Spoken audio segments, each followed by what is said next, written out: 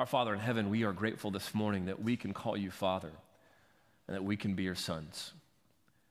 We're thankful that not only did you, Lord Jesus, teach us to pray in giving us the Lord's Prayer, but we stand on the shoulders of so many who've gone before us and have been prayerful. We pray that you would make us prayerful men this morning, not because we ought to, not because we've been coerced to, not because this is the right Christian thing to do, because you truly have given us a grace, that you, our great God, the one who made all things, the one who now sustains all things, you, great God, have invited us, your creatures, fallen and corrupted. You have invited us to commune with you in prayer. So, Lord, we pray that you would protect us.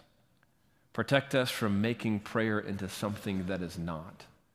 And this morning, we particularly pray that we would not treat you like a vending machine, coming to you to get what we want, only to discard you when we have what we think we need. Lord, help us now as we look at this prayer, and we also look at the story behind this prayer, not only the Bible, but what our culture thought of it about 20 years ago, and help us to reflect on what it means to be prayerful men. We ask this in Jesus' name. Amen. So this morning we're looking at the prayer of Jabez. When I was praying about this series and thinking about where the Lord might lead us, this was one of the first prayers that popped into my mind. And I must tell you, the only reason why it popped into my mind is for what I'm about to talk to you about. I probably would not have even thought of this prayer. In fact, some of you may have never even heard of this prayer. You probably, if you are a Bible reader, you probably don't spend a ton of time in 1 Chronicles. And if you do spend any time in 1 Chronicles, you're probably not spending a lot of time in the first 4 chapters, because the first 4 chapters is one of those parts of the Bible that is nothing but names you cannot pronounce. And you get lost in, and your eyes glaze over, and you think, I'm just going to kind of skip this part, or just, check this off my Bible reading plan, because why else would you be there, right? And there's this obscure little story of a man named Jabez. And just a couple verses, his story, his prayer, and that's it. Why would we look at just 2 verses in the middle of old, ancient Israel's history? Well, about 20 years ago, an author, speaker, pastor named Bruce Wilkinson wrote a book called The Prayer of Jabez. Some of you may be familiar with it. Many of you probably have never heard of it before. He wrote it at just 90 pages. And yet this book at just 90 pages became one of the fastest selling books in history. Today it stands as only one of 4 or 5 books, Christian books, that has sold over 10 million copies. In just a short time, it became a New York Times international bestseller. And you ask, why? What is it about this book at just 90 pages that would have captivated the hearts, particularly of believers? Well, in this book, the author says that he stumbled as well, just like probably anybody would, stumbled upon this prayer, hearing it for the first time, really, and thinking about it for the first time from a sermon that he heard. And he was so inspired by this sermon that he wrote this 90-page book to teach people how to pray this particular prayer. You say, okay, well, what's the big deal? Why would this sell 10 million copies? Why would everybody want to read this book? Well, I want to read to you, in all fairness to the author, but I want to read to you what he wrote in the preface. Bruce Wilkinson writes, I want to teach you how to pray a daring prayer that God always answers. Does he have your attention now? I want to teach you a prayer, he says, that God always answers.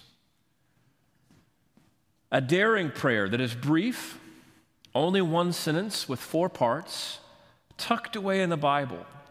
But I believe it contains the key to a life of extraordinary favor with God. This petition has radically changed what I expect from God and what I experience every day by his power. I want you to notice what the author says about this particular prayer. And then really the 90 pages that follow, he delivers.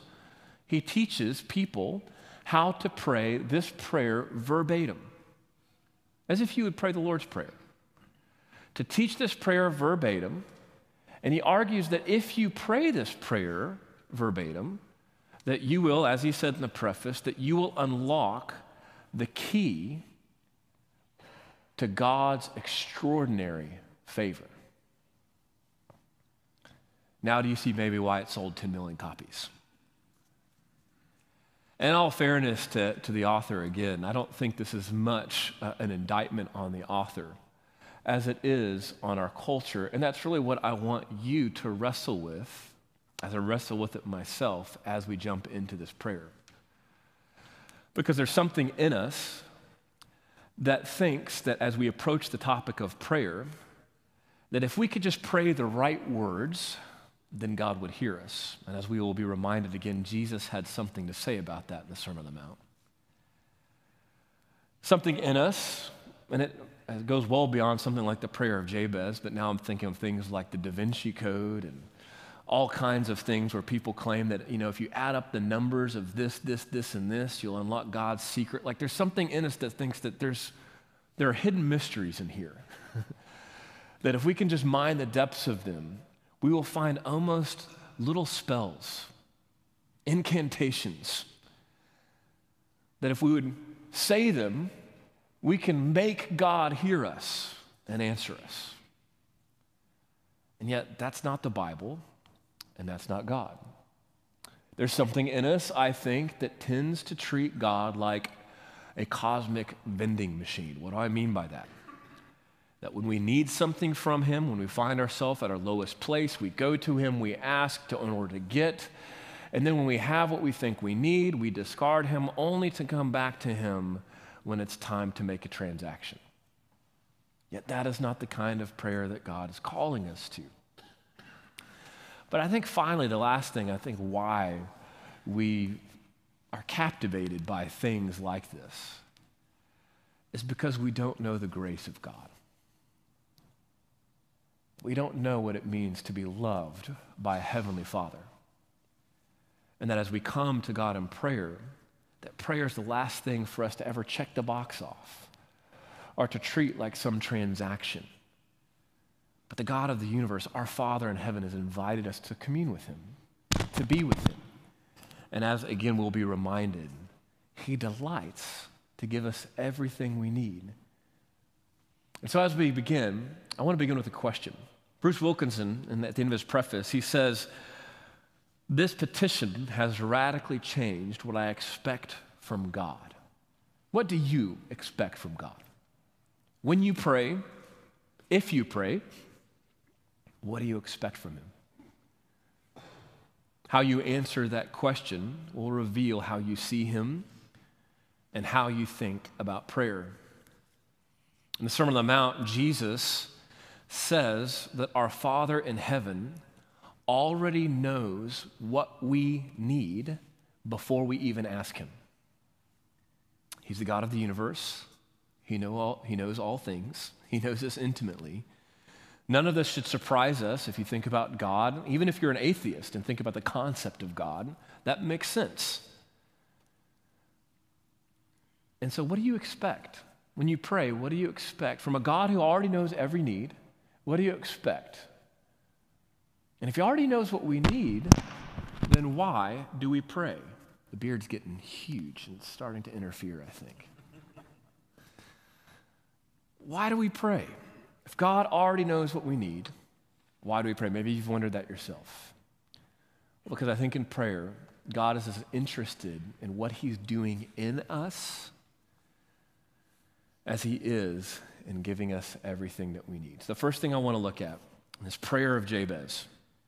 I want to look at Jabez's pain. Before we look at his prayer, I want to look at his pain. I want you to turn with me in a Bible to 1 Chronicles You can, look, I get it. You can use your table of contents if you'd like. If you have a Bible, I do want you to turn there. I think it's a good habit of you to see kind of where are these more, sometimes less familiar books of the Bible and passages in your Bible, because this part of the Bible is worth reading. This is called the Chronicles. It comes right after Kings. This is a section of Old Testament history where the chronicler is doing exactly that. He is recording Israel's history for posterity.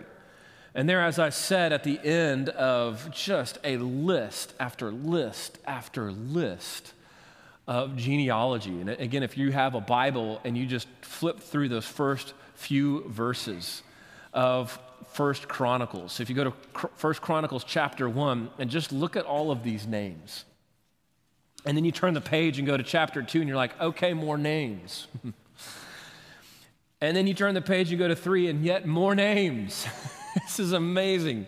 We get all the way to chapter 4 and more names. In fact, the names continue, and they continue really all the way. And look, you know, chapter 5, chapter 6, chapter 7. I mean, who would want to read this? And yet they're tucked away. In all of this, I want you to look at verse 9 of chapter 4. And we come along upon a man named Jabez. Who is Jabez? We don't know a lot about Jabez. Commentators, Bible scholars have tried to reconstruct as best they can Jabez's life from context, even from history, and yet we still don't know for certain a lot about him. As best we can tell, Jabez was likely the youngest of other brothers. That's why we see that listed here. He was described as more honorable than his brothers. That word honor is the same root word that we get for glory in describing the glory of God or the honor of God. He was more honorable. In some ways, we could probably think of this word as more godly than his brothers. We're going to see that godliness play out in just a second in his prayer. He was more honorable, but we also know his name and the reason why he was given that name. Look with me at verse 9. Jabez was more honorable than his brothers, and his mother called him Jabez, saying, because I bore him in pain.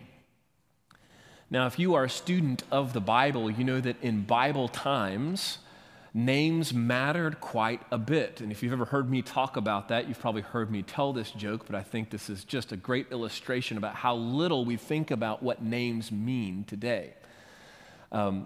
My name is Paul. My middle name is Russell. Paul means small. Russell means redhead. So my name literally means small redhead, which does not describe me in the least. I am none of those things. And I don't know if you've ever studied what your name means and if it's accurate. Well, in those days, names meant a whole lot. Think about just the name of our Lord Jesus. It comes from the root word Yeshua or Joshua, which means salvation. The name of Jesus means a lot, right? Also given the name Emmanuel, as we'll talk about in Christmas, which means God with us. It means a lot. The name Jabez also meant a lot, and it literally means pain. How would you like to have that name? Your name means pain or grief. And we're told that Jabez's mother named him that because she bore him in pain. And that's all we're given. That's all we're given. We don't know what the context of that was. Some speculate that perhaps that was just a very painful childbirth. You can imagine what kind of medical practice they had back then, and if you had a complication in a delivery, what that might be like. And perhaps that scarred this mother so much that she named her son after it. Wonder what that mother-son relationship was like after. We don't know.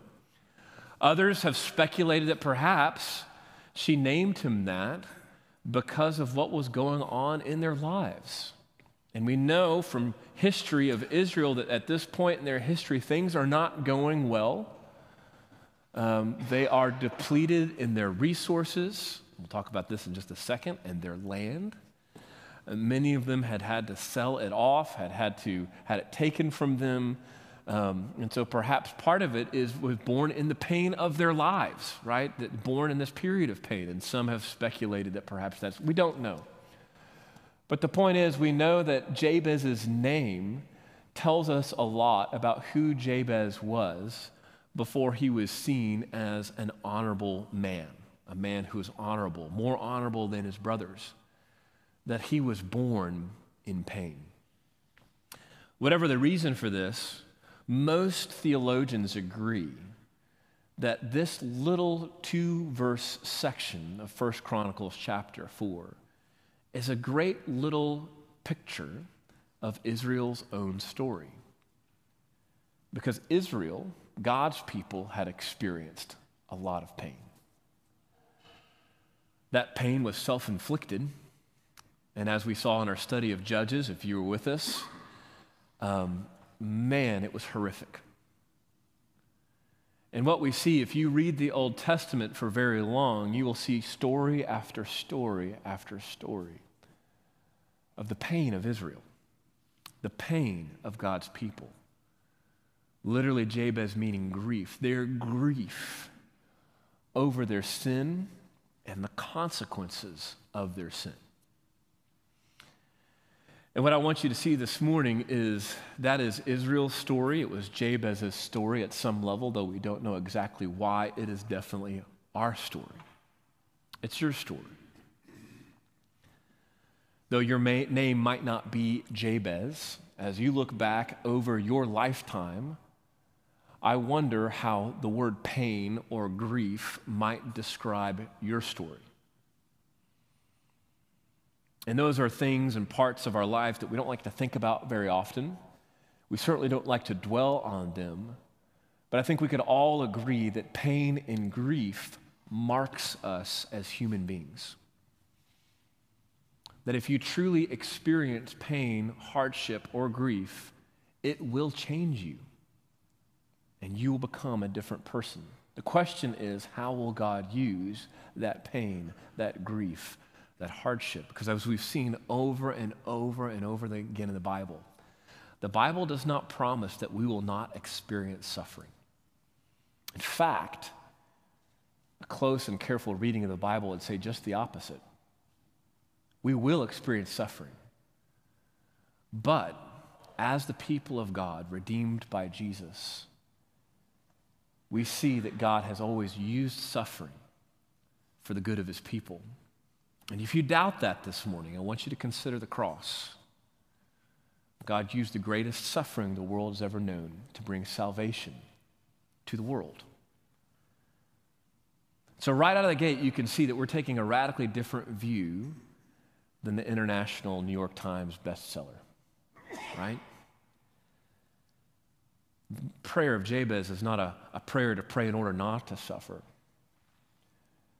But at some level, I think we could say the prayer of Jabez was a prayer offered by a sufferer, a fellow sufferer who at some level knew the pain of human life.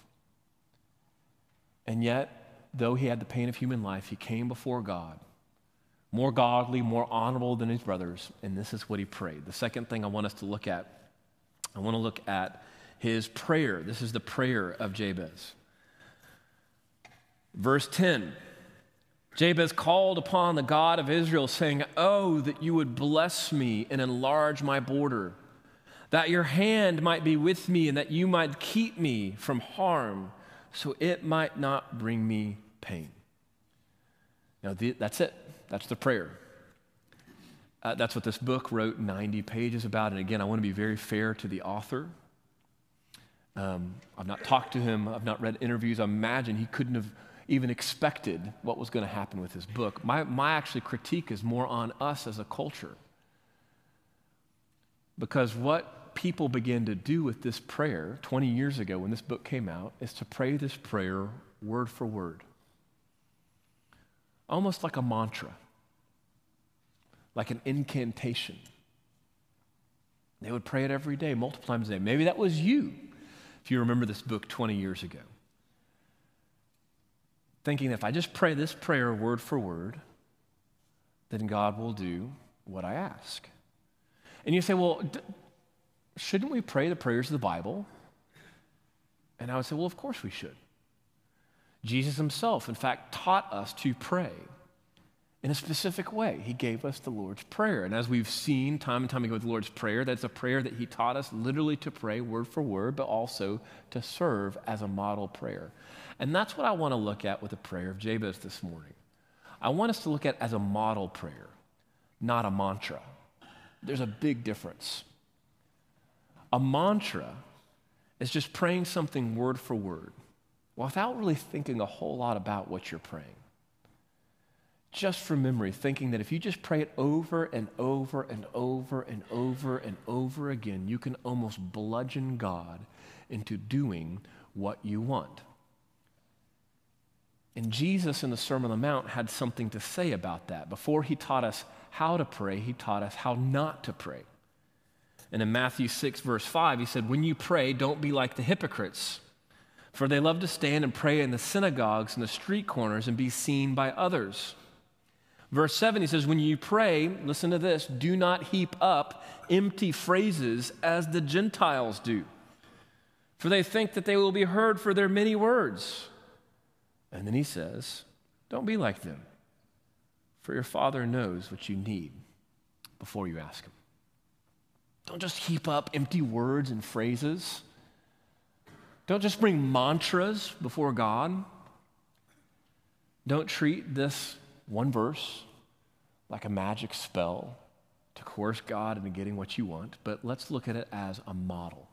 And there's a big difference. What is Jabez praying for? One of the things that the book argues, it's really, there's 4 different parts, and I think it's true, but there's really in 2 distinct sections. And there's the first section that really is asking for provision, and the second section was really asking about redemption and the way that Jabez relates to God. So I want you to look at that first part of the prayer, again, as a model, not a mantra. Oh, that you would bless me and enlarge my border. Oh, that you would bless me and enlarge my border. 2 parts to this section on provision. The first is for blessing. Now, again, if you just read this without the context, you think, okay, well, Jabez is just praying for blessing. But remember what his name means. It means pain or grief, or literally, he's cursed. And what we see here is God, by his grace, bringing blessing to the one who is cursed. That's the story of Israel. That in their sin and their failure to keep God's covenant, they received the covenant curses. And God in his justice had every right to punish them. And yet God also, by his grace, fulfilled his part of the covenant in bringing blessing, even when people deserved the curse. We are the same. We are no different. In our sin, we too bear the curse. In fact, the Apostle Paul in Ephesians chapter 2 says that we were born in it. He says that we were once children of wrath, carrying out the passions of our flesh, the desires of the body. We were by nature children of wrath like the rest of mankind. We were born in pain, in grief, and in sin. And yet what we see here is for Jabez to go and pray for blessing is a prayer for God's grace and God's favor. And you can think so many examples. But most importantly, I think of the Lord's Prayer where God is inviting us, Jesus is inviting us to go before our Lord. Though we are orphans, to call him Father. Though we are sinful, to ask for forgiveness. Though we are poor and needy, to ask for daily bread. Because we have a gracious and good Father that knows what we already need before we ask him. So we ask for blessing, even though that he was born in pain. He asked for blessing, and then he says, enlarge my border. And this is one of the phrases that got a lot of airtime when the book came out. Who doesn't want to enlarge their border? Who doesn't want to expand their territory, to have prosperity? But again, in the context here, we don't know everything about Jabez's life, but we know in those days that land was scarce. Times were hard. So we don't know.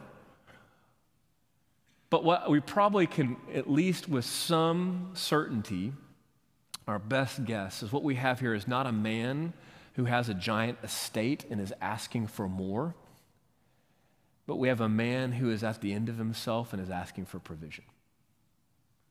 A man who probably has very little land, if any at all, and is saying, would you enlarge my border?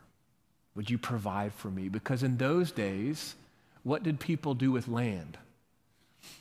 Well, it wasn't to look out on it and to survey all of their domain.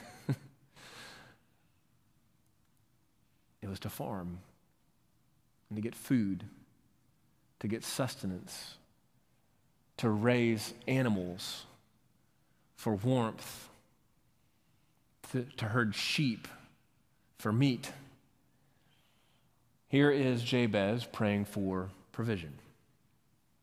And what I want you to know about prayer is God wants us to come to him and ask for the things that we need. It's good and right.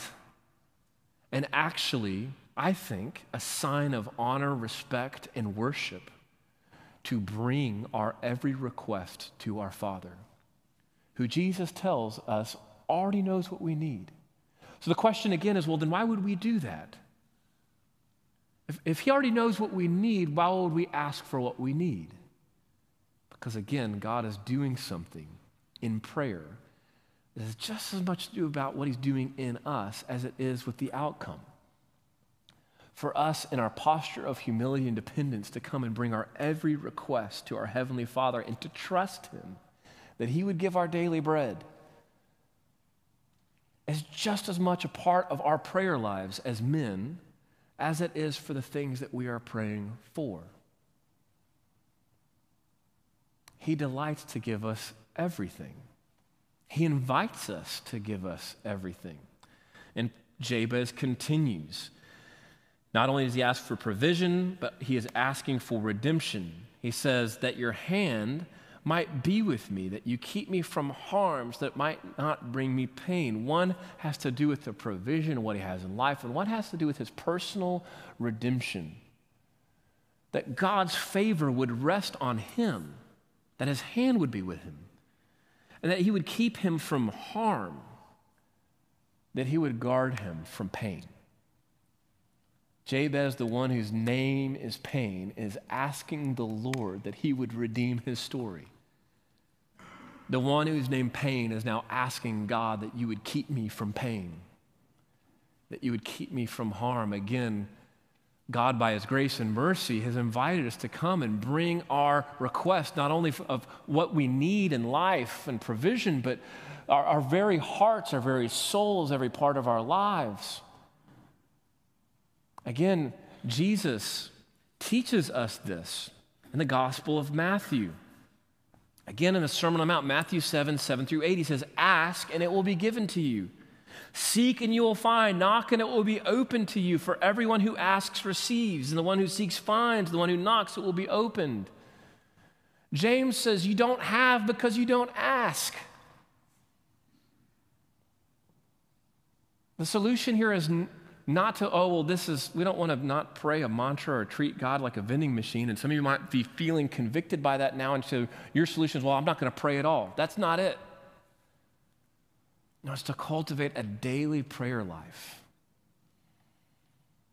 Morning and evening, even in the middle of the day, to start practicing a daily office of prayer, because the God of the universe has invited you to fellowship with him, to commune with him, and to bring your every request. Why?